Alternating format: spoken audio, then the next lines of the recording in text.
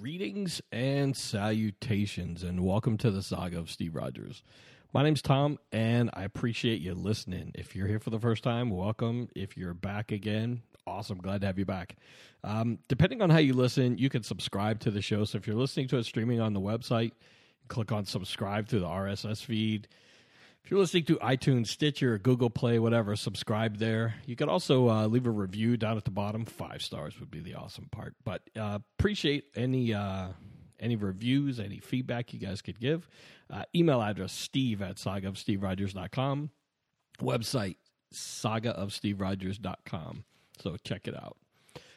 So today's a little different interview. Most of my interviews I do are face-to-face. The interview that I'm about to play for you guys is an interview I did over the phone. So first things first, in the interest of full disclosure, I screwed the interview up a little bit. So I don't do a lot of interviews over the phone. Most of the interviews are people that come into the studio. We sit here, we chat, hang out, whatever. This interview was done over the phone, and I recorded it. The person I was interviewing sounded amazing. Her audio came through great. She's a great person. Can't wait for you guys to hear her.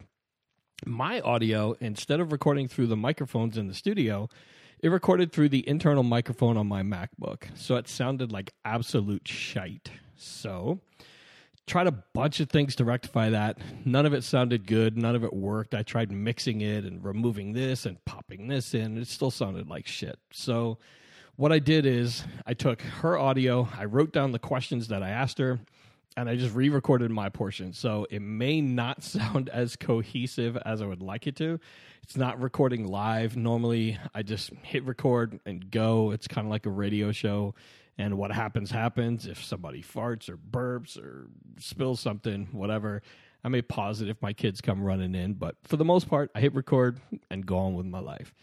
This is going to be a little different, so please bear with me. The person I'm interviewing, her name is Heather Vickery. She's well worth struggling through my horse shit, and don't judge her harshly because of my stupidity. Appreciate you guys listening. Again, sagaofsteverogers.com is the website. Steve@sagaofsteverogers.com is the email address. If you're subscribed to iTunes, or if you're listening to iTunes, hit subscribe. Just keep getting the shows. They go out twice a week, Tuesday, Saturday. Appreciate you listening. Thanks for all the support. Love you guys.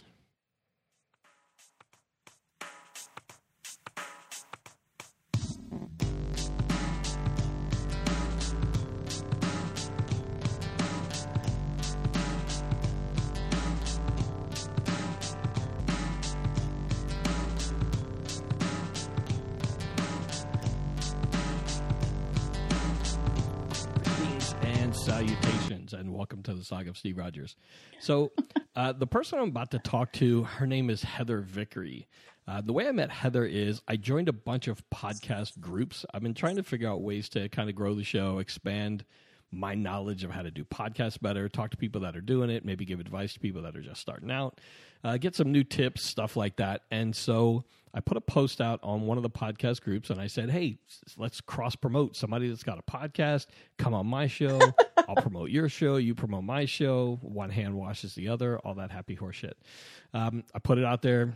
Crickets. I waited about a week, no response. So then I wrote Bueller, and somebody wrote LOL, and somebody else wrote, hey, I'm already in a relationship. You're pushing a little hard, man. Don't try to be so forceful.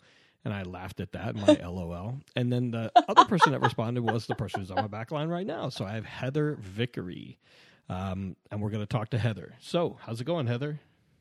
Thanks. So you're new to podcasting. Your show hasn't even dropped yet, right? I am. That's right. Doing lots of interviews and getting it all ready. But my podcast launches in April. Before we go too much further, let me get a little background on you. So tell me where you grew up. I grew up in Indianapolis, Indiana. What was it like growing up in Indianapolis? That's how I feel about it. I don't even know. So just super suburban, isolated, somewhat narrow-minded. But it's interesting. I think as I've gotten older, I realize it was far more diverse than I felt like it was at the time. Now as an adult, I'm 43. I live in Chicago, and I seek out diversity. I start to think back, all of my friends were either Black or Jewish. I don't have any white friends. So I wasn't in this small, isolated town, but it felt like it. It felt like it was. Tell me about your parents. My parents, so yeah, my parents were divorced when I was 9 weeks old, and so my mama was a single mom. She's a badass.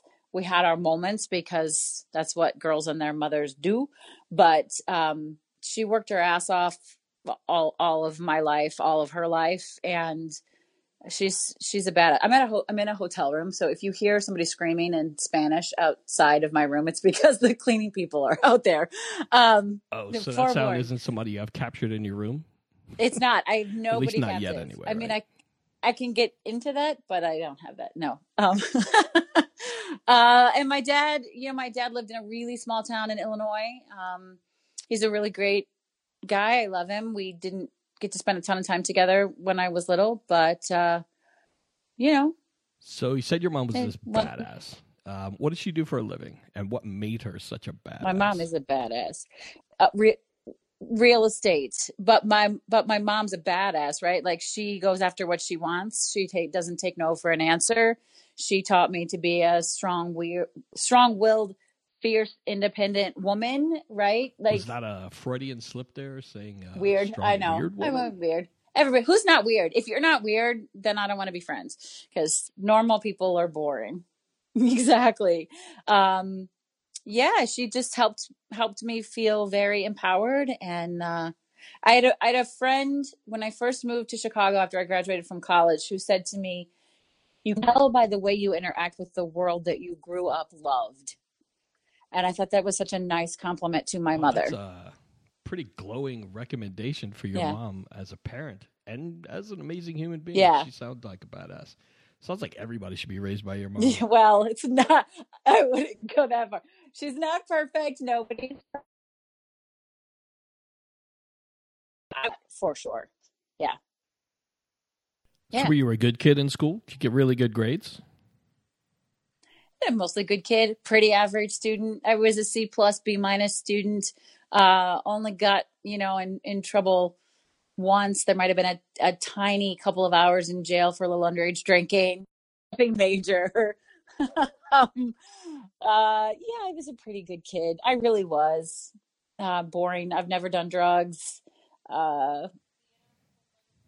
Theater was like a drug for me. That sounds so dorky. Sounds I actually just dorky. told somebody else that earlier today. Like, the way people describe feeling, that's how I feel when the lights go down on the house and the stage lights go up. So I'm cool. Like, I don't need to do drugs. Just take me to the theater. Yeah. Do you have siblings? Are you an only child? So, all right, this makes for interesting podcasts. I am an only child, but I have a half brother, half sister, 2 sisters, and 2 stepsisters. Your phone just cut out. Oh man, that's bad timing. What I just said was I am an only child, but I have a half brother, a half sister, 2 ex stepsisters, and 2 stepsisters. How do you get ex stepsisters? My mom's second husband, and then divorced. Okay. They got divorced with the divorce. Yeah. Well, yes. They got divorced. I mean, one of them actually I'm really close with still. We grew up together. We lived in the same house together for a long time.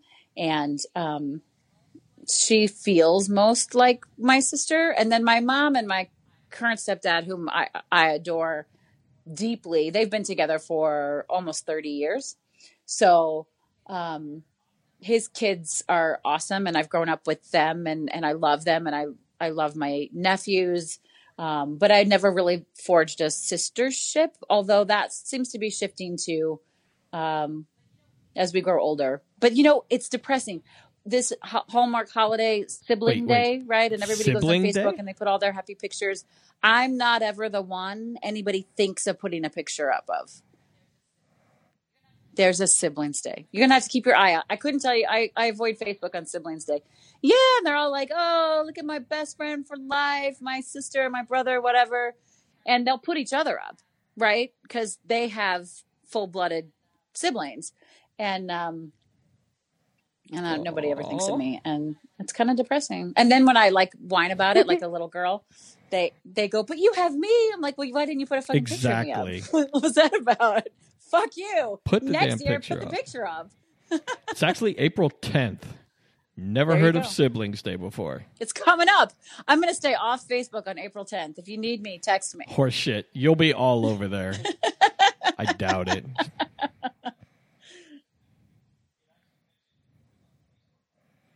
Actually, on your page, it mentions a lot of Facebook stuff. You talk about. It does not. What bio page are you on? You sent me a link to your page. Hold on. To my Heather my, Vickery. my business Facebook page? I don't remember. I think I say don't go on Facebook. I'm like, manage your time better. Because that's what I do. So You did mention finding time to go on Facebook. You mentioned Facebook. Maybe it was your blog. I think maybe. Yeah. You might have had to do my blogs. What I do is I teach time management stuff. And so I teach not multitasking, but fast tasking and focus tasking. That's what So it was. if Facebook is important to you, but it's a time suck and it takes you out of the moment, I'll say build it into your schedule so that you have it to look forward to instead of as a distraction when you should be focusing on something else. I like that. I'm pretty sure that's. Yeah. I don't do that. A lot of people don't do it. My partner has this brilliant app. I have no idea what it's called, where when she opens Facebook on these specific hours, like during work hours, it says "Not right now, Bernadette." It literally won't let you get in. It doesn't let her blocks go Facebook. in, or it just tells her she should go away. Yeah, I mean, you have to push a couple of other buttons to get through, which by that point makes you feel guilty enough that you're clearly not focusing on work to go, okay, I'm not going to do it. It's pretty cool, I guess. Mm-hmm. No, smart. Yeah, smart. Let's go back to your childhood. Okay. So when you were a kid, a lot of people have the story like, when I was a kid, I wanted to be a cowboy, or Oh, come girls on. wanted to be Oh, you did that just to get a rise out of me. I certainly did not try to get a rise out of you. I didn't want to be a cowboy, Did you but want to I be a think cowboy? it's sexist to say girls wanted to be a ballerina and boys wanted I'm to just be a cowboy. generalizing. It is, as long as we can both agree it's horseshit, then fine. Absolutely. Okay. Total Okay. horseshit.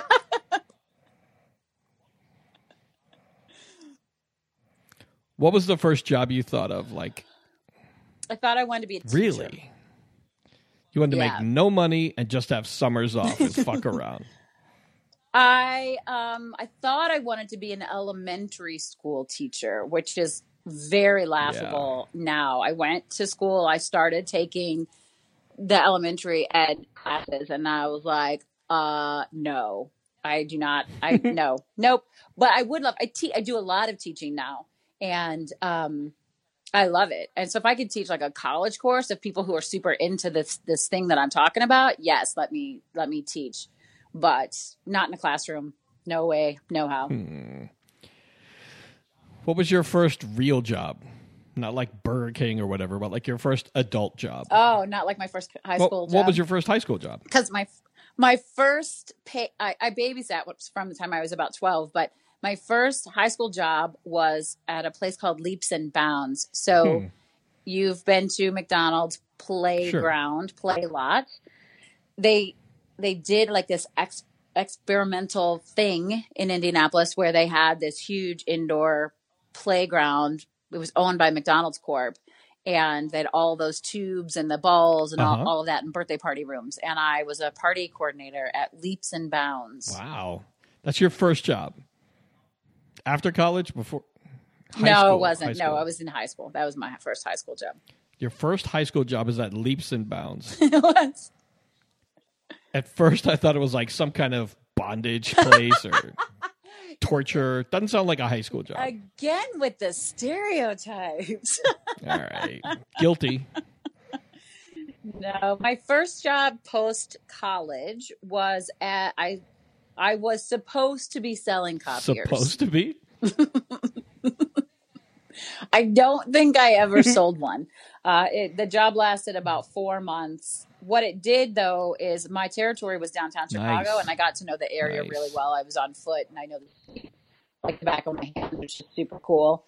Um, and then I went into what started out as the right career for me.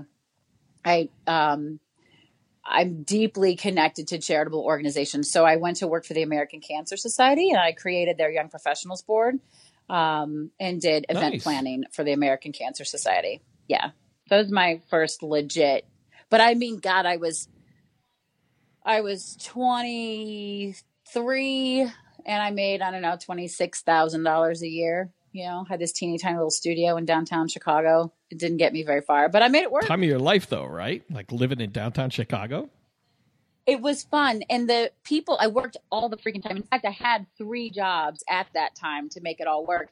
But when I was doing ACS stuff, the young professionals were my people. They were my age. They had so we would meet at bars. I made a ton of friends and, connections that have lasted an entire lifetime. In fact, that's where I met my ex-husband, was through one of those connections. So yeah, it was great. And when I wasn't doing that, I was either cocktailing at the House of Blues or selling Charitable's raffle tickets. Your phone cut out again. Charitable raffle tickets, huh? Yes. I'm sorry about my phone. That's going to be irritating for your listeners. I don't know what's up. Yeah, I used to sell raffle tickets for the Charitables, which was the charity organization for the Chicago Bulls. Nice. Sounds like a cool job. It was fun. Yeah, we got to see the games for free and hang out, and it was a good time. I was in Illinois for about a month. I was in Elgin. Do you know where Elgin is? Oh, yeah, I do. I was in Elgin working for the bank that I work for. Don't say the name of the bank I work for. Don't need HR problems, but I just call it the bank. The bank. I was there training for collections, I think, for credit card. Fun. Sounds like a good time in Elgin, Perfect Illinois. place for it. Gloomy. Yes, it is. But the thing that I remember most, well, there's 2 things. One I'm not going to talk about. The best restaurant I ate at was the Weber Grill. It was in downtown. Did you ever eat there? Yeah, I'm not a fan. I'm not a chain restaurant fan, though. I live in a city that has the best restaurants in the entire nation. And so I really avoid chain restaurants when at all possible because we have so many phenomenal restaurants in Chicago. I had no idea it was a chain. I never heard of it. All I know is they cooked my food on an actual grill. Everything that I ate was cooked off the grill. That's a baller dinner, man. That's a great meal. That's such a dude thing to say. I'm a dude, so yeah, But it was a great time. Awesome. At the time, it was the best thing I'd ever seen. That's cooking so my funny. food on a grill with. We walked around looking for Oprah. Yeah. No, you're not going to find Oprah. Not anymore. Now she's deserted us, left us for California. Yeah. She has houses everywhere, though, so. Yeah, she's like legit gone from Chicago now. It's been a few years. Harpo Studios officially closed last year. No trace of Oprah left in Chicago. It's very sad. Yeah.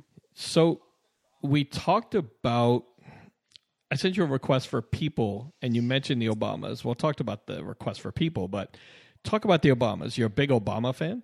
I am a big Obama fan. Yes, I am. I canvassed for Obama, both campaigns. One of my top 5, 6 greatest moments of my life ever was being in the crowd in Grant Park during his acceptance speech in 2008. Wow. Big Obama fan. Yeah. I actually, because I was in Chicago training, I got a Christmas card from the Obamas the first year in the White House. Well, there you go. I still have it at work. He and his wife, the 2 daughters, and I think a dog, maybe? Their dog, yeah. I think it had little dog paws on the card or something. Pretty sure the dog's name is Bo. I think its name is Bo. Yeah, I have it. That's fun. Yeah. I did a little fundraiser for the first campaign and got this really nice tin of Garrett's popcorn. It's Chicago's famous for it. And a note that, well, I don't know if it was actually signed by Barack or signed by Barack's people, but it looked like it was signed by Barack. It has his name. That was a very exciting moment. I have that, and I got an invitation to the inauguration, which I could not go to. But I'll tell you, this is one of my cutest stories. I have 4 daughters, and my 11-year-old was very little then. And so we watched the inauguration together. And at one point I looked over at her. She was, I can't do that quick math, but what, 2? 3? And I looked over at her and I said, "Oh, Evie, I wish I was there." And she said, "Me too, Mama, me too." That's adorable. It was really sweet. That is adorable. Yeah. You have 4 daughters? I do. I have 4 daughters. And their ages range from what? 13, 11, 8, and 4. Should be 5 in 3 weeks, but we don't talk about that. How old's the oldest one again? 13. 13. I have 7 kids. I got you beat. It's crazy. Except you did it the easy way. I married into 7. I hired them, No genetic component. They are the oldest. But what are the ages of yours? Oldest is 21. She goes to ASU. She's a chemical engineer major. She's graduating next year. Next one is 18. Dropped off the face of the earth. We're not really sure where he is, actually. We're sure he's alive, but don't know where he is. Long story. Next 2 are 16, boy and a girl. Then there's 14, just turned 14 yesterday, the day we recorded this. Okay. Nice. Just went and bought beds. That's why we were late. So I love my Tempur-Pedic bed. Nice gift. I don't know why a 14-year-old needs a Tempur-Pedic bed, but, I didn't have a Tempur-Pedic bed till I was 48, so, Yeah. Anyway. I got one during my 3rd pregnancy when it was all going to fall apart if something didn't change. Then the youngest 2 are 10. So 2 sets of twins? They're not twins. The 2 10s and the 2 16s are not biologically related. Let me back up. My wife had 2 children from her first marriage, boy and a girl. That's the 21 and one of the 16s. Second marriage is one of the 10-year-olds. It's a shit show. It's a mess. And then my wife is super altruistic. She seems a lot like you. Want to give back, want to do great things for the world, help those who need it. So even though she already had 3 kids, she took class, became a foster parent. Oh, wow. She and her husband went through the classes, and that was hard for them to be like, okay, here's the deal. We know you want 1 kid, but we have this bonus plan. There's these 4. They all have the same mom. All different dads. Wow. Mother was a prostitute. The kids all have different dads. Don't know who's the real parent. They were taken from the mom. If you'll take all 4, that'll be awesome. But if not, we're going to have to break them up. So they've been in the system too long. So she took all 4. That's just how she's wired. Wow. I like your wife already. Too. I bet. And then probably within a year, maybe 2, she ended up divorcing her second husband and, became a single mom of 7 kids. Man, I hope she had a really good job because that shit is expensive. Well, she is a trainer for the other big bank. I'll say their name. Fuck it. She works for Wells Fargo. We don't like them. They're on the do not shop list for me. So Pourquoi? There you go. Because of their support of the NRA? Yeah, she's not a fan of the NRA either. My wife, again, it's a big problem with the NRA, and you and my wife would get along great. Sounds like it. She's very much tuned into the Democratic agenda, very anti-Trump. I've seen some anti-Trump posts on your Facebook, so... I'm just anti-goodness and humanity, and that by default is anti-Trump. They do kind of go hand in hand for a lot of people. That's all. For everybody, really. So she had adopted the 4, took them in as foster kids, and then adopted them afterwards.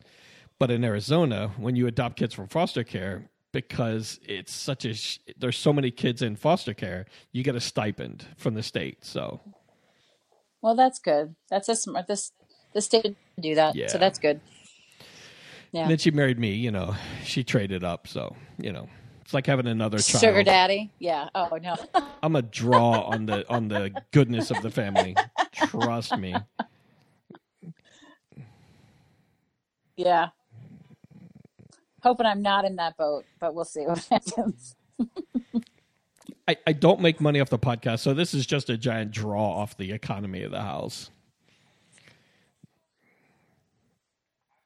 It's weird. I was married twice, and I went from my first marriage to my second marriage directly. No dating Oof. anybody else between the two, so there was no figuring life Yeah. out between the two. After my second wife and I broke up, I was like, I'm not doing that again. I don't think I'm ever getting married again. I'm just going to see what's up in the world, see what it's like. Like, the dating world was fucking crazy. Oh yeah. So I started Yeah. writing about it. I wrote a blog and I started writing about the crazy people and situations and things, and just I couldn't believe that these people were adults. Some of the shit I wrote about, I go back and read it now and I'm like, oh my God, how did that happen? These are normal adults. But so eventually the blog became a podcast when technology advanced. So, I started the podcast in my closet, Yeah. started recording in my closet, put down a card table, some metal folding chairs, just sat in the closet, hit record and started recording. There you go. So I closed one of my garages, and now I have a full studio and just record in the studio. So, yeah. Fancy. Oh, yeah. Real fancy. And I'm not making a penny out of it, but it's just therapy for me, really. I just It's enjoy fun. the shit Yeah, out of it. no, it's fun. I talk to mostly people I know, so I bring people in that I know or people I want to know better. Like, I've brought people in from work. I brought one person that was like, I don't like this person at all. So I was like, there was one person I was like, I really don't That's like her, but I awesome. want to know why. Like, I want to figure it out. And so I told her, like, I really want to figure out why I I don't can like tell. you. Excellent. And she was like, I noticed you didn't like me, and I saw we didn't like each other, but let's figure it out. So we did. She mentioned you have 3 kids. Four I have 4. kids. Sorry, 4. I have How 4 long were you kids. married? I was married 11 11 How'd you meet years. your husband? I met Ex, my sorry. ex-husband at a bar, but not the way that it sounds. I was hanging out with some friends who had friends in town. They had friends who had just gotten married, and they had a gathering. Like, they'd gotten married that weekend. It was Labor Day weekend, and everybody was gathering at this bar. And he's like, "Let's go hang out. My friends are going to be there." So I tagged along, and somehow got involved, and I was the youngest by far. They were all in their late 20s, early 30s, and they started playing a game of Asshole, which I'd never actually even played in college. So I don't know if you've ever played. It's a card game. I don't know if you've No. ever played Asshole, but in the game, the person who does the best is the president, and the person who does the worst is the asshole, and they have to sit next to each other. And as it turned out to be, like, for the next 15 years of my life, he was the president and I was the asshole.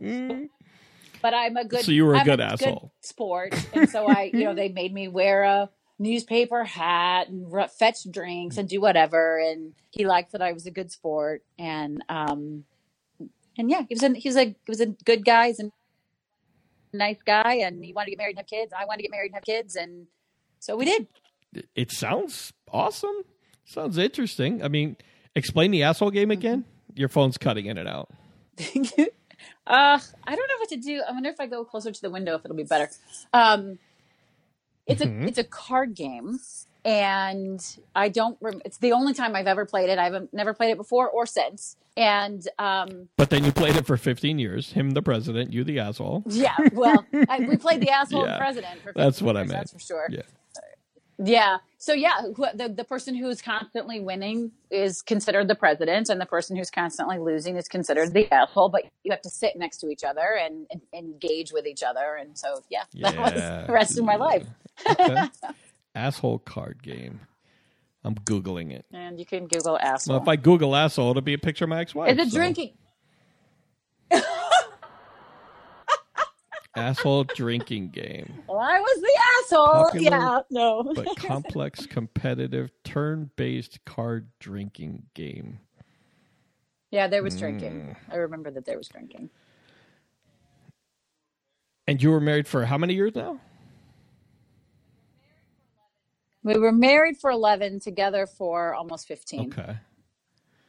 So I was married for 15 the first time. So one of the first things you said to me is you came out late in life. So you were married, and at some point you figured out this wasn't the right marriage, the relationship you're supposed to be in. Yeah, I realized I was married to the wrong gender. Okay.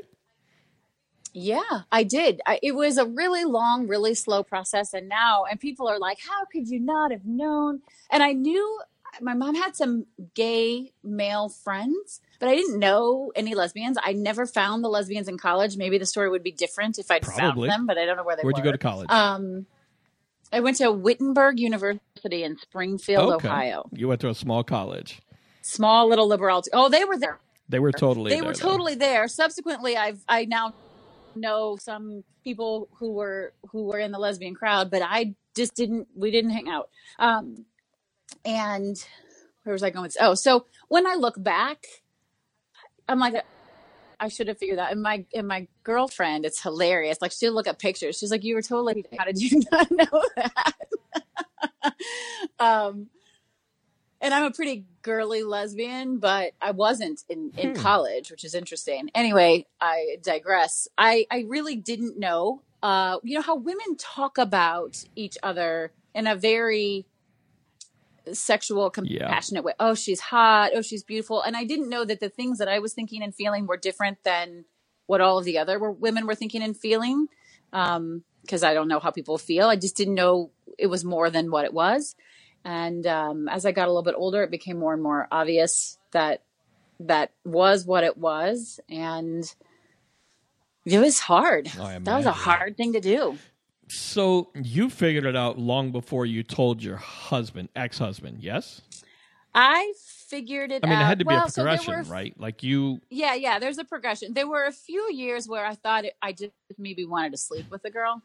Like, maybe I'm just fluid and that would be fun. It's just a thing, a phase I'm going through. Yeah, I don't know. Well, you do that. And then you go through the whole, like, gotta be, and you have to say this sarcastically, but you gotta, like, be bi for a while before it's your phone's cutting it out. Totally gay.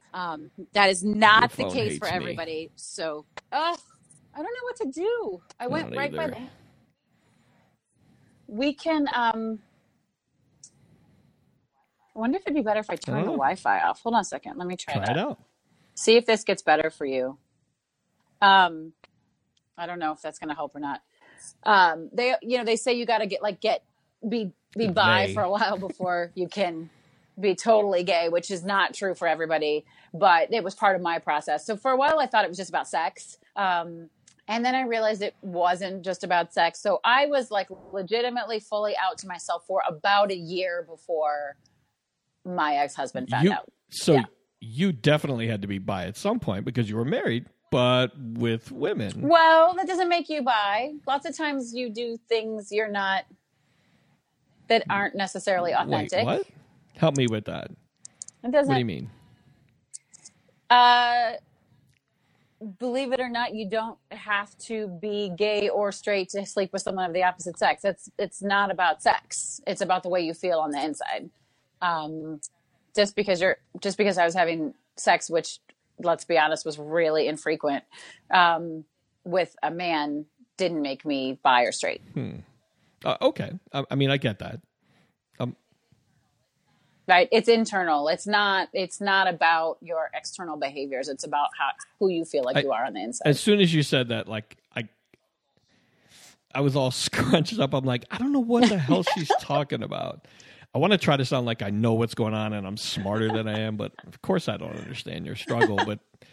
But then when you said, you clarified, I'm like, oh, that totally makes sense now. Yeah. I get it. Yeah. So who was the first person you came out to?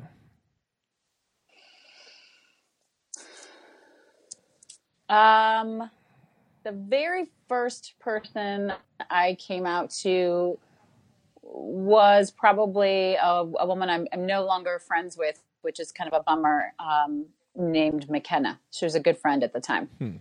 Just a friend? Okay. Yeah, she was just a friend. Yeah. She was, yeah. And what was that like? What was it like coming out and like, I know people that have come out and they tell their best friend. Was she your best friend or just? She was a very, very close friend. Yeah. Nothing ever happened between us. There was never anything like that. But yeah, I describe the process of coming out like getting little tiny bits of air in my lung. Okay. And it used to make me like panicked. I would start to sweat. I would start to feel really, really anxious because for a long time I wasn't sure what people were going to do or how they were going to react. And of course there was this shock factor for a long time. But the more I told the story, the easier it got and the deeper breath I was able to take. And then eventually I remember taking that full first deep breath, and it felt like the first time I'd ever taken a breath in my whole life. How was it the first time you verbalized it? Like you had it going in your head for a while, like you're having this inner monologue. You're working through these steps and reimagining who you are and who you think you were and who everybody else expects you to be. What was it like the first time you heard yourself say it? It was crazy. And the first time, actually, now that you say that, the very first time I said it, I was at the doctor. Ooh. I went for a physical, regular physical, and I had a female doctor, and I'd never met her before. And she's taking like a history, and they ask all these personal questions at these, family practice regular physicals. Right. And she's asking about my mental state. And at the time, my mental state was not great because I was like, I don't know what I'm going to do. I'm pretty sure I'm gay. And so I told her, and she said flat out, well, are you a lesbian? And I said, yeah, I think so. I think so. That was the very first time I actually said it out loud. It was strange, but it was such a relief. It was probably easier that you were saying it to somebody who you didn't know, a medical provider. Like her job isn't to not judge and to hear all kinds of things, like to hear things from people and to give you, and help. Judge and me. Giving her that information was probably like, okay, wait, this is really what I am. Yeah.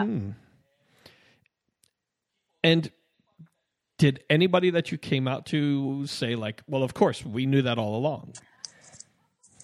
I had a couple of people who were like, I'm not that surprised. I had a ton of people who were shocked. Nobody was shocked that I was in an unhappy marriage. I don't believe that my marriage would have lasted even if I hadn't come out. He's a great guy, but we just didn't make a good partnership. And, but you were together 15 years. Space. I mean, that's a long time. Yeah.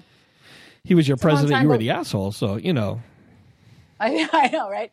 We had a bunch of kids, and the thing is you can attest, you don't get married to get divorced. Even when I did come out, I lived with it for a while, and then he found out, and then we jumped right into therapy, and I tried to be bi, and we tried to work it out for a couple of years, and then we tried to be creative and find ways to meet each other's needs, and stay married because you don't want to get divorced. I didn't want to break up my family. And eventually I realized that wasn't honest and it wasn't right. And I looked at my little daughters who were very small at the time. And I thought, what would I tell them to do if they came to me in this situation? Would I tell them just to like suck it up and deal with it because that was the bed they made, or what would I want for them? And of course, I would want them to go out and seek happiness and be who they are and all of those things. And I knew right then that I had to do that. I had to get out of the marriage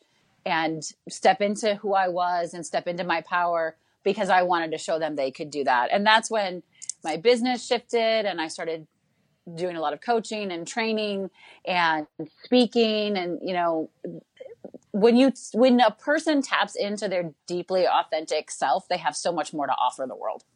So that was so deep. It's true, I get it. I'm yeah. trying to picture like what it was like from your point of view and his point of view. You're both trying to work through. He's trying to make concessions, like, well, maybe it'll be okay if you do this and I do that, and yeah. But that whole give and take, you know, like I'm willing to accept this, but I need you to yeah. I don't know how to say this. I don't know if I could hard. do that. Like I'd want to be strong, but I don't know if I could. You could go do what you want and come home to me. Like I don't know how I would react. Well, it didn't. Right. It didn't Ultimately, work it didn't work for either of us. I mean, it was a but. So, whose idea was the concession? At different times, both of our Okay. idea. I mean, I wanted him to also be happy, and he tried a couple of things, and that didn't work. Right. He loved me a lot, and I loved him, but I wasn't in love with him. That makes sense. I don't think I was ever in love with him. But he couldn't do it. And he would have been very happy and content staying in a loveless, mostly sexless marriage. Yeah. And I don't want that for myself. And I mostly didn't want it for my kids. I didn't want them to see that as something they should look for. Wow. Yeah. Man, that's really deep. You guys were going through some shit. Like the two of you, I don't know. I'm without words, which is not something I'm used to. It's an interesting story. It's equally a very sad and a very happy story at the same time. And there are things that I wish. I'm not regretful for That's good. any of my choices, because they created me. They made you the person you are and today. I'm very grateful to be where I am. Absolutely. Yes, but there are things I wish I had done differently, or had a little more perspective on, because as I was discovering myself, I made some choices that were selfish, right? Because that's something that we do. But I never wanted to cause harm. And I wish that I had been a little bit more careful or thoughtful about how I proceeded with some of the things that I did, because it isn't ever my intention to cause harm. And this was a man that I cared for, and he was the father of my children. Right. He is the father of my children. And I'm sorry for any hurt that he ever experienced, but I had to go through the thing that I had to go through. I mean, to stay is a lie. Yeah. I can so relate. My first marriage was like that. I've talked about it to the people that listen, so I won't spend too much time going into it, but it was loveless and pretty sexless. And when you said that, I was like, oh, I've been there. Yeah, been there, done that. Check box. Pretty sexless. I can tell you. No, I was going to say I can tell you the date and time all four of my kids were conceived. That's how sexless it was. That sucks. That sucks bad. I know. I was getting close to my 15-year anniversary with my first wife, and everybody was like, oh my God, what a milestone. You've made it longer than your parents. What's the secret to this great relationship? And in my head, I was like, secret is I don't even give a shit. I'm just here because my stuff's here. Yeah. I don't hate her. I love her. I like her, but I'm not in love with her anymore. I'm here more because my stuff's here, and I've settled, and I can't picture it's leaving. Easy. Yeah, it was so easy. So easy. And once I realized that this was wrong and I wasn't happy, I realized it at night. And the next morning I told my best friend. That same day I told her. I didn't think about it. I didn't dick around. I didn't flip-flop or try to hedge my bets. Or once I realized it was done, it was done. It was the hardest thing I ever had to do, but it was easy at the same time. Yeah. And when you don't have kids, it's got to be so much easier. I mean, like he and I are in each other's lives always and forever. We see each other 8 times a week, and that's hard. I can't even imagine. If you don't have kids, you're like, I never, ever, ever have to see you again or hear your name or talk to you or about you ever, ever again. So bonus. You know? The horrible thing for me was, we worked at the same place. So ooh, that's tough. While we're going through this horribleness. But you can get a new job, right? Like there are ways. I did get a new job eventually. But we both worked at American Express. I'll say that company. I don't care. But we were both in the same building, on the same floor, different departments. But she's at work crying, telling everybody what a horrible person I am. And, we had the same friends, and everybody would come to me and be like, Sharon said this. Is what's going on? Is this? I was like, it's none of your business. If she chooses to tell you stuff, that's on her. But you're a friend. But you're pushing the boundaries of friendship by getting way into my bubble. We're going through some stuff, and it's mom and dad stuff. It's like our business, not yours. It's people want to get into, People are nosy as fuck, though. Like, whatever. I have, that's a great way to put it. Several friends, lesbians, that have been together forever and ever and ever, and they have kids. And people asking things like, oh, who carried the baby? Like, who fucking asked that question? She will turn around and say, well, I don't know who carried yours. Like, fuck you. Which I love. Like, it's like, where is that your business in any way? Like, I understand that it feels strange and like a novelty to some people, but listen, folks, don't ask anybody that question. It's a shitty question to ask. I would have never thought it was a shitty question. Like, I guess, it's totally shitty. I would have never thought it was a shitty question. Like, I feel like I would ask that question. I feel like I would hurt people's feelings. Like, I can see it if, if my wife and I were there and we have a kid, it would be obvious. And I can see that being horribly offensive, and I didn't see it 2 seconds ago. So thanks. It's just nobody's business. Just like you going through a divorce, it's not somebody's business to ask. Now, if it comes up in conversation and you offer, that's different, right? But yeah, people are crazy and people are rude. They're so rude. Well, who was the hardest person? Wait. Let me back up. Your parents are divorced, so you had to tell your parents. So did you tell them together or separate? Oh, separate. An accident.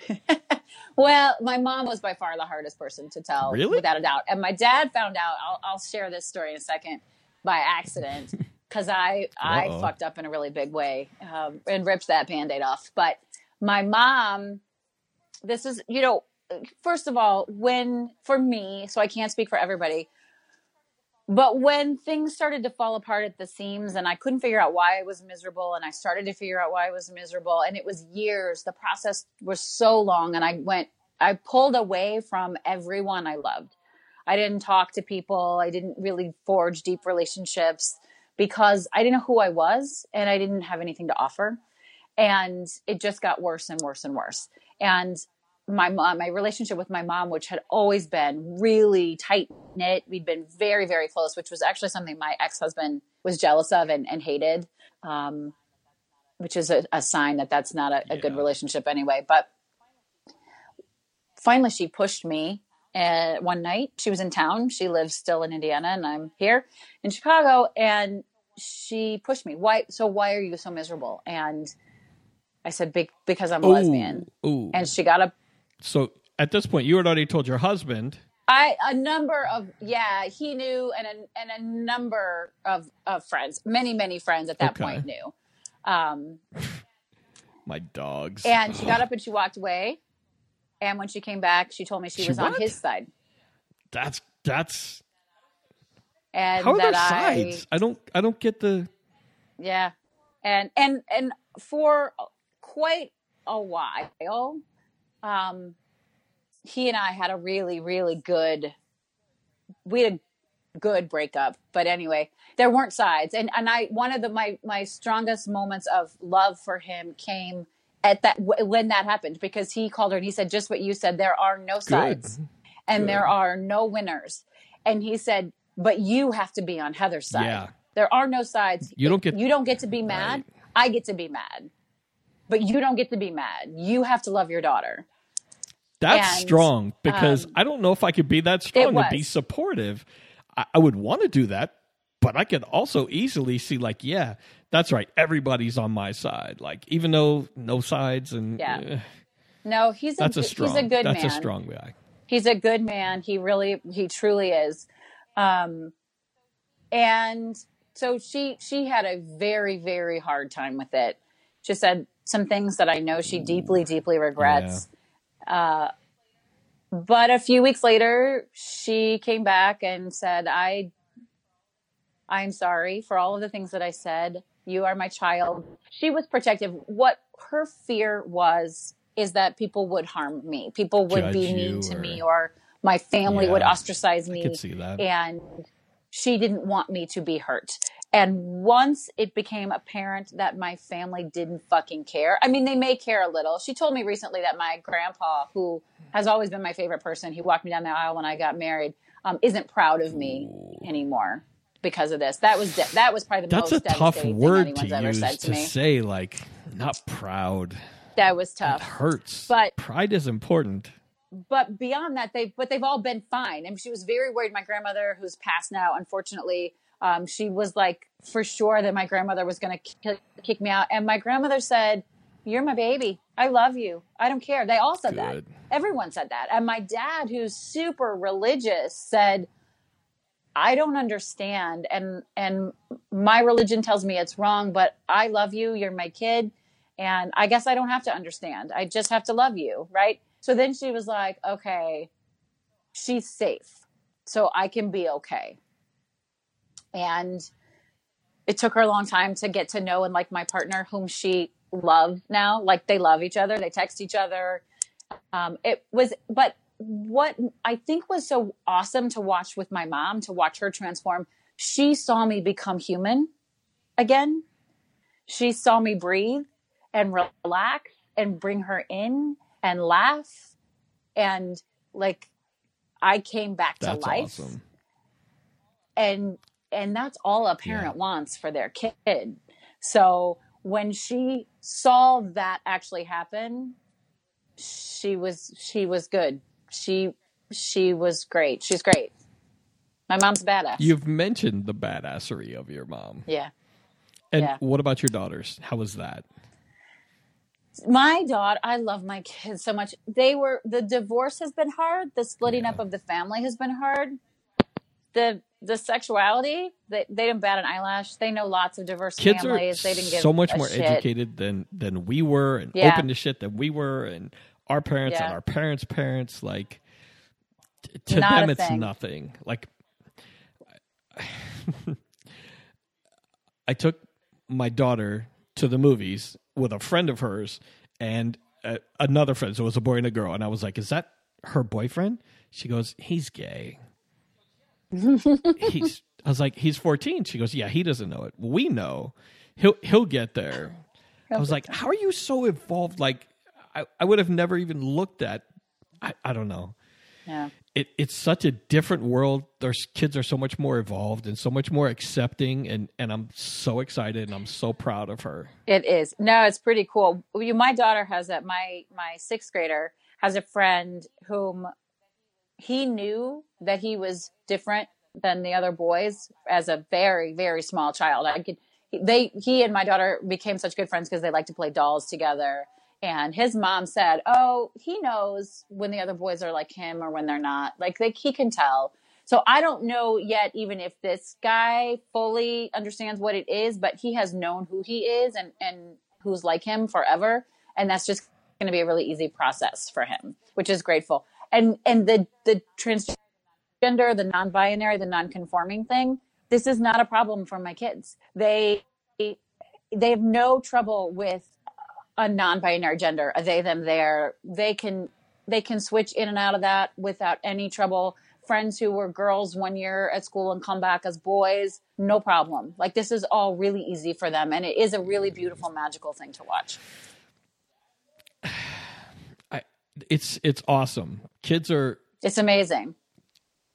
So daughters were no problem at all? Was it an easy conversation? Yeah, the hard part of that conversation was, do you know what it means to get divorced? So divorce was the tough part. And live in two houses.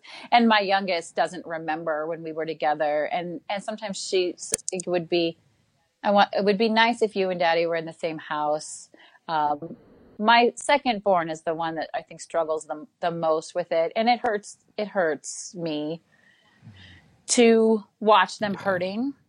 And my ex is quick to remind me that it's my fault, that they're hurting because of me. But dick move. It's kind of a dick move. But I'm here to tell you that they would have been hurting. They would have been seriously hurting. Yeah. I was sad when my parents got divorced really bad. They used to fight all the time. My mom went into really deep depression when they separated, but I knew if they stayed together, it would have been so much worse. So I wasn't happy when they got divorced, but it's better for them ultimately, which made it better for me as a kid. Yeah. I'm just really honest with them. And I tell them, it's okay to be hurt. It's okay to be mad. You don't have to worry about my feelings. It's not your job to worry about my feelings. It's my job to worry about yours. And you get to feel all the things and that's all good. But I had to do this thing, and they all do understand that, or at least they say they do. And that doesn't mean that sometimes it doesn't suck. Yeah. Sometimes it sucks. Sometimes, it had to be tough, but kids are so pre-wired for understanding. They are. So much more than previous generations. Yeah. It may be tougher for them. It's not my friend's parents or my neighbors or whatever. It's my mom and dad going through it. Yeah. It's more difficult if it's personal, but, so your girlfriend, wait, am I supposed to call her girlfriend? Girlfriend or partner, either one, partner. Yeah. She prefers partner because it indicates a level of commitment, whereas girlfriend seems more casual, but either one. I hated girlfriend when I was dating people. Girlfriend, I'm not 12. It sounds ridiculous. Partner seemed wrong too. Like, I don't know. Partner sounds like business to me. So sure, the relationship we're in is a business or whatever, but she lives with you or doesn't? Okay. She does. Mm-hmm. We've been living together now for 3 years. How was that transition for the kids? So fine. She moved from Boston to live here with me.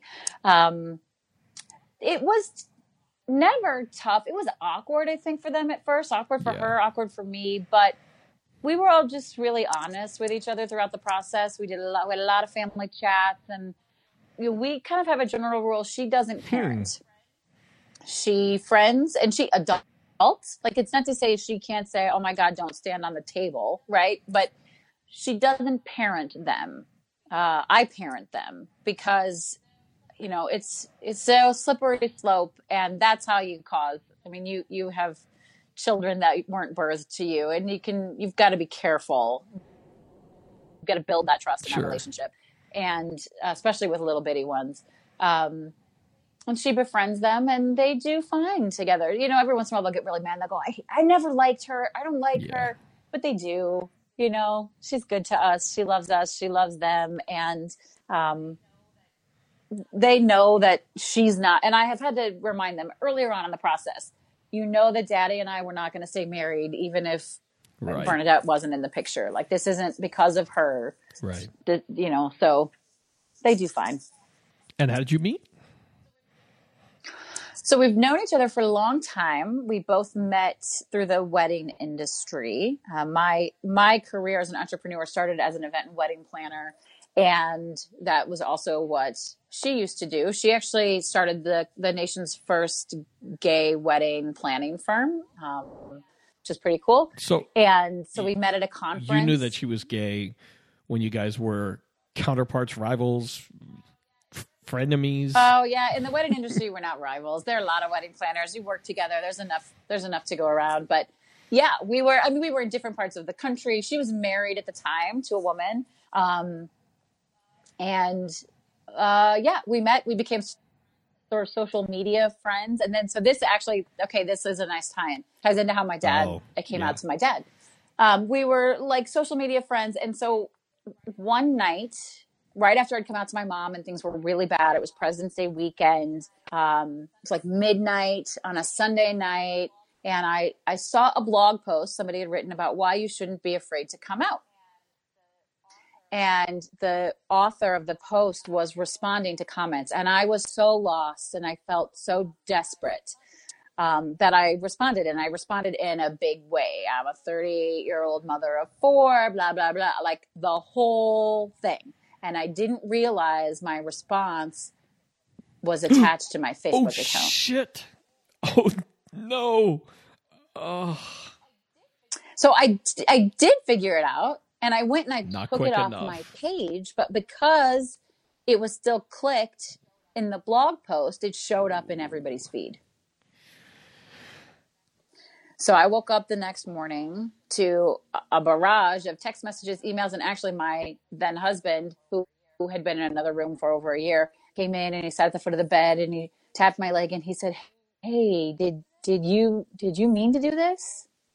And I was like, "Oh my God." And I wasn't friends with my mom or my mom's family on Facebook, but I was friends with my dad and my dad's family, and my dad didn't know. And so I went in and I unfriended everybody really quickly because like maybe they hadn't seen it yet. Oh, not quick enough. And they had seen it. Well, my dad kind of played dumb, but my brother called me, my half brother. My brother called me, and I don't think he'd ever called me in my whole life. And he said, "Hey, I don't know what's going on, but I want you to know that I love you and I support you." And I said, does Dad know? And he said, he does. He knows. And then my dad called and left a message and said, "Just thinking about you." Like, he didn't say anything. But he had an opportunity to talk to my cousin, who was like my sister, whom I adore. And he sort of processed with her. And she said, you don't need to approve. Heather does not need your approval. But she needs your love and she needs your support. And he just kind of embraced that. He went with it. Now his wife, and they've been married for 40 some years. I no longer exist. To her, she won't say my name. She won't talk about my kids. Like, we disappeared off the face of the earth. But my dad and I have a pretty solid relationship now, maybe better than it's ever been. He's great with my girlfriend. He comes to visit. He's great with my kids. Yeah. So she's the only loss. And if that's the only loss, I can live with that. I was going to say, it doesn't sound like much of a loss. It bums me out sometimes because she and I had a very tumultuous relationship when I was younger, and we worked really hard to get to a place of friendship and understanding. And that's a bummer. But honestly, literally, that's the only person that hasn't been like, "Okay, cool, whatever, no big deal." So I'm not going to complain. I can live with that. Have you talked to your father about your relationship with her? Like, what's his... A little bit. He says she won't talk about it. And he said nobody understands it. Her mom, her siblings, like, I don't know that they all quote unquote approve. And right. Who fucking cares? You're a grown ass woman. He said nobody understands. No, nobody understands why she's this way, but there's no talking to her about it. And that's that. He said, so I don't push it. I'm like, whatever. She doesn't get in the way. At least she doesn't stop him from spending time with us. So I guess, whatever. Could be a lot worse. But I start to worry. My dad's about to turn 71. He's had some health issues. And I start to think about if he gets really sick, if I want to go and be with him, God forbid. Worse, like, I'm starting to worry about that. But I'll deal with it when it comes. And she couldn't keep me away from my dad if she tried, and she can go fuck herself. So, but like, my cousin passed away 2 years ago. And he was also like a sibling to me. And at the funeral, when I would walk in the room, she would walk out. Oh, that sucks. Period. She wouldn't even be in the same room with me. She can judge you, and that's fine, but she shouldn't do anything for the kids. Like, she shouldn't. They don't exist. That would be the problem for me. Like, okay, you don't approve of me. This is who I am, and you don't accept that. It's your problem. But to judge the children or not interact with the children. Yeah, but we don't live near each other. Yeah. They don't see her. I don't even think that my youngest 2 kids know she exists. But they so there's no loss for them. I don't care. If she were if she were around, if they had lost a relationship, that would be different, but they haven't. Even the older ones? We never really saw them. We would see my dad. My dad would come up on his own. I would say my older kids met her less than 4 or 5 times in their life. Yeah. So, yeah. Have you always been self-employed, or? I have been self-employed for a very long time. I have been self-employed for about 20 years. So it wasn't like you had work relationships you had to work through with, your... Yeah, well, most of them found out when I came out on Facebook. If they're work friends, they're Facebook friends a lot of times, and came out on Facebook. Most of them found out, which was like this really strange blessing in disguise, because that Band-Aid ripped right off and it was all out there then. So I was just thinking that, no more pussyfooting around, no more tap dance. It's out there. That's right. Let's talk about it, and if I care, I'll explain it, and if you don't get it, it's on you. Absolutely. It kind of helped. You didn't plan it, but it kind of was a blessing, like cathartic. It was. Oh, and so there goes that story, right? So I came out on Facebook that Not day. by choice. And my now girlfriend, Bernadette, posted on my, God, I love her so much. She's so dense sometimes. She posted on my page, "Did you just come out this morning? Congratulations, blah, blah." And I'm like, private messenger. I'm like, take it off my page. You're like, I'm trying to suppress this shit. I think, I don't know, but wait, I was like, you gotta stop. That's so funny. Yeah, it was really brutal. Double whammy. And so, we became social friends. I discovered through conversation that she was going through a split with her then wife, and hold on a second, I'm switching, bear with me, I'm sorry, my phone's about to die. No so I'm worries. switching to AirPods. 1 second. Doobie doobie doo. Do do do do do. Doobie doobie doo. And she's back. Sorry, hang in there. Good. Don't leave me. Not yet. There we go. I can hear you. Can you hear me? Can you hear me? But I can't. Oh, there we go. Welcome There they are. back. Okay. Sorry about that. Yeah. So we started chatting and talking, and we became friends. And I didn't have a lot of people who understood. So being able to talk to her was really nice. Come in. My roommates come in. Come in. We're in the longest. It took us a long time to get set. Sorry. Say hi, Rebecca. And you're going to say her name is Rebecca. She said, "Hi, Rebecca." No, you're fine. I'm sorry, Fine. Tom. The more the merrier. I got super distracted there. I had to save my phone from going out on you. Yeah, and she came in town for a conference, and I invited her. I was like, "Let's go. You have been so nice to me. Let's go and have a drink." And she thought it was a date, and I didn't know it was a date. And sometimes that happens. You don't know you're on a date, and it's okay. She didn't try anything, but we had a 3-hour dinner, and then we kind of just never stopped talking to each other. And that was that. But she lived in Boston. I traveled. So we traveled to see each other. The whole first year of our relationship was all like exotic, adventurous dating. No. Don't jump from first date it's to true.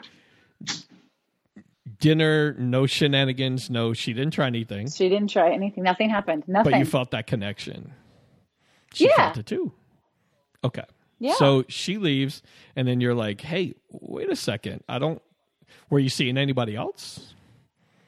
I was not. I was ending a relationship at that time, and I was also still married, but ending my marriage at that time. Look at you juggling 3 relationships like player. Oh, it was awful. That was awful. No, that was really stressful. I'm sure. Really, really, really stressful. And it wasn't a complete overlap. There was a little time in between. I lost my train of thought. There was definitely there was just some lag time, some uncomfortable space in between there. And, so we just kept talking, and the talking got a little more intimate and a little more honest. And we went to do some work together. I was going to help her out with, some of her trainings that she does. She educates and trains wedding industry professionals on how to work with and market towards the LGBT community. She also does a lot of other cool things, but at this time, that was her main focus. And yeah, we got together. That's awesome, though. It was good. Very cool. Yeah. So how long was she still in Boston and you were in Chicago? About 9 months. 9 months. Okay. Yeah. And then she moved in. All right. Okay. And that's awesome. So you were both doing the same thing, and then at some point you decided to change. You decided to go on a completely different career path. You've made lots of changes there as well, right? Yeah. Well, I do still own my wedding planning business. I do a small number of weddings a year. I have a team of people that do a lot of stuff, but I love it as a creative outlet. It's really great. I'm really very good at it. And so I do still enjoy it. I do about 5 luxury weddings a year. But I started to wonder what was my role in the world? What was I giving? What was I getting back? And when I really started to pay attention, I noticed I was coaching. People saw that in me before I saw it in me. And 2 or 3 times a week, I get a call or a text or somebody stop me and I want to try this, and I your phone. think you can help. And I just decided. Your phone just took a shit again. Damn it. Well, on? I don't know. Is it there? I'm I here. don't know what. Yeah. Are you here? Okay. I don't We'll know work what through it it. is. I'm sorry. It's going to be really irritating for your fine. listeners. I apologize. They deal with me, so they're fine. Yeah. So I started listening, and I put a name to it. I led a couple of workshops. I started doing it for free. I started to become invited to speak at different events and train. And what I do is I do life and business coaching. I don't think you can be successful in business if you're not successful in life. Okay. In life. And I help people go from like, the fuck is wrong? Where do I want to go? What's in my way? And then systems and strategies to get their dreams made. So it's this combination of the metaphysical, the mindset, the woo-woo, and then the analytical business end of it. And I'm really fucking good at it, man. Humble brag. Really, really good at it. That's your second time you humbly bragged. No, I'm a great wedding planner. No, and humble. I am. Not even a little humble, just brag. I am. A lot. It's interesting, though. Those skill sets overlap I can see lot. that. They really do. So I hate the word woo-woo. I need to come up with a new. Your phone just took an absolute shit. And I think you're gone. What? Well, I'll play with it. Hello? Hey.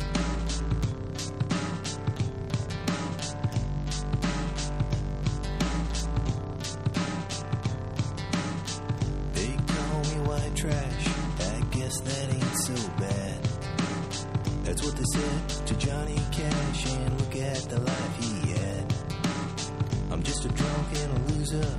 My mama says that I'm no good, that I'll never have a decent job or live in a nice neighborhood. I don't care what people say about me behind my back, 'cause me and the man got it all figured out. Me and the man in black.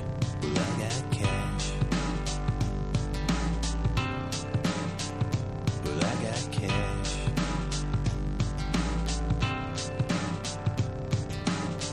It's true that I live in a trailer and I drink beer all day long, but I'm an artist and a writer, a poet, a singer of songs.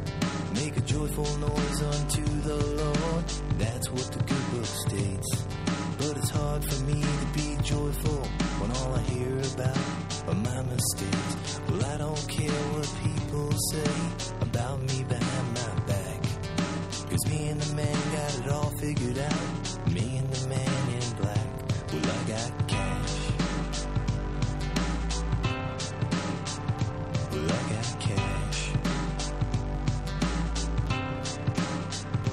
Well, I got cash.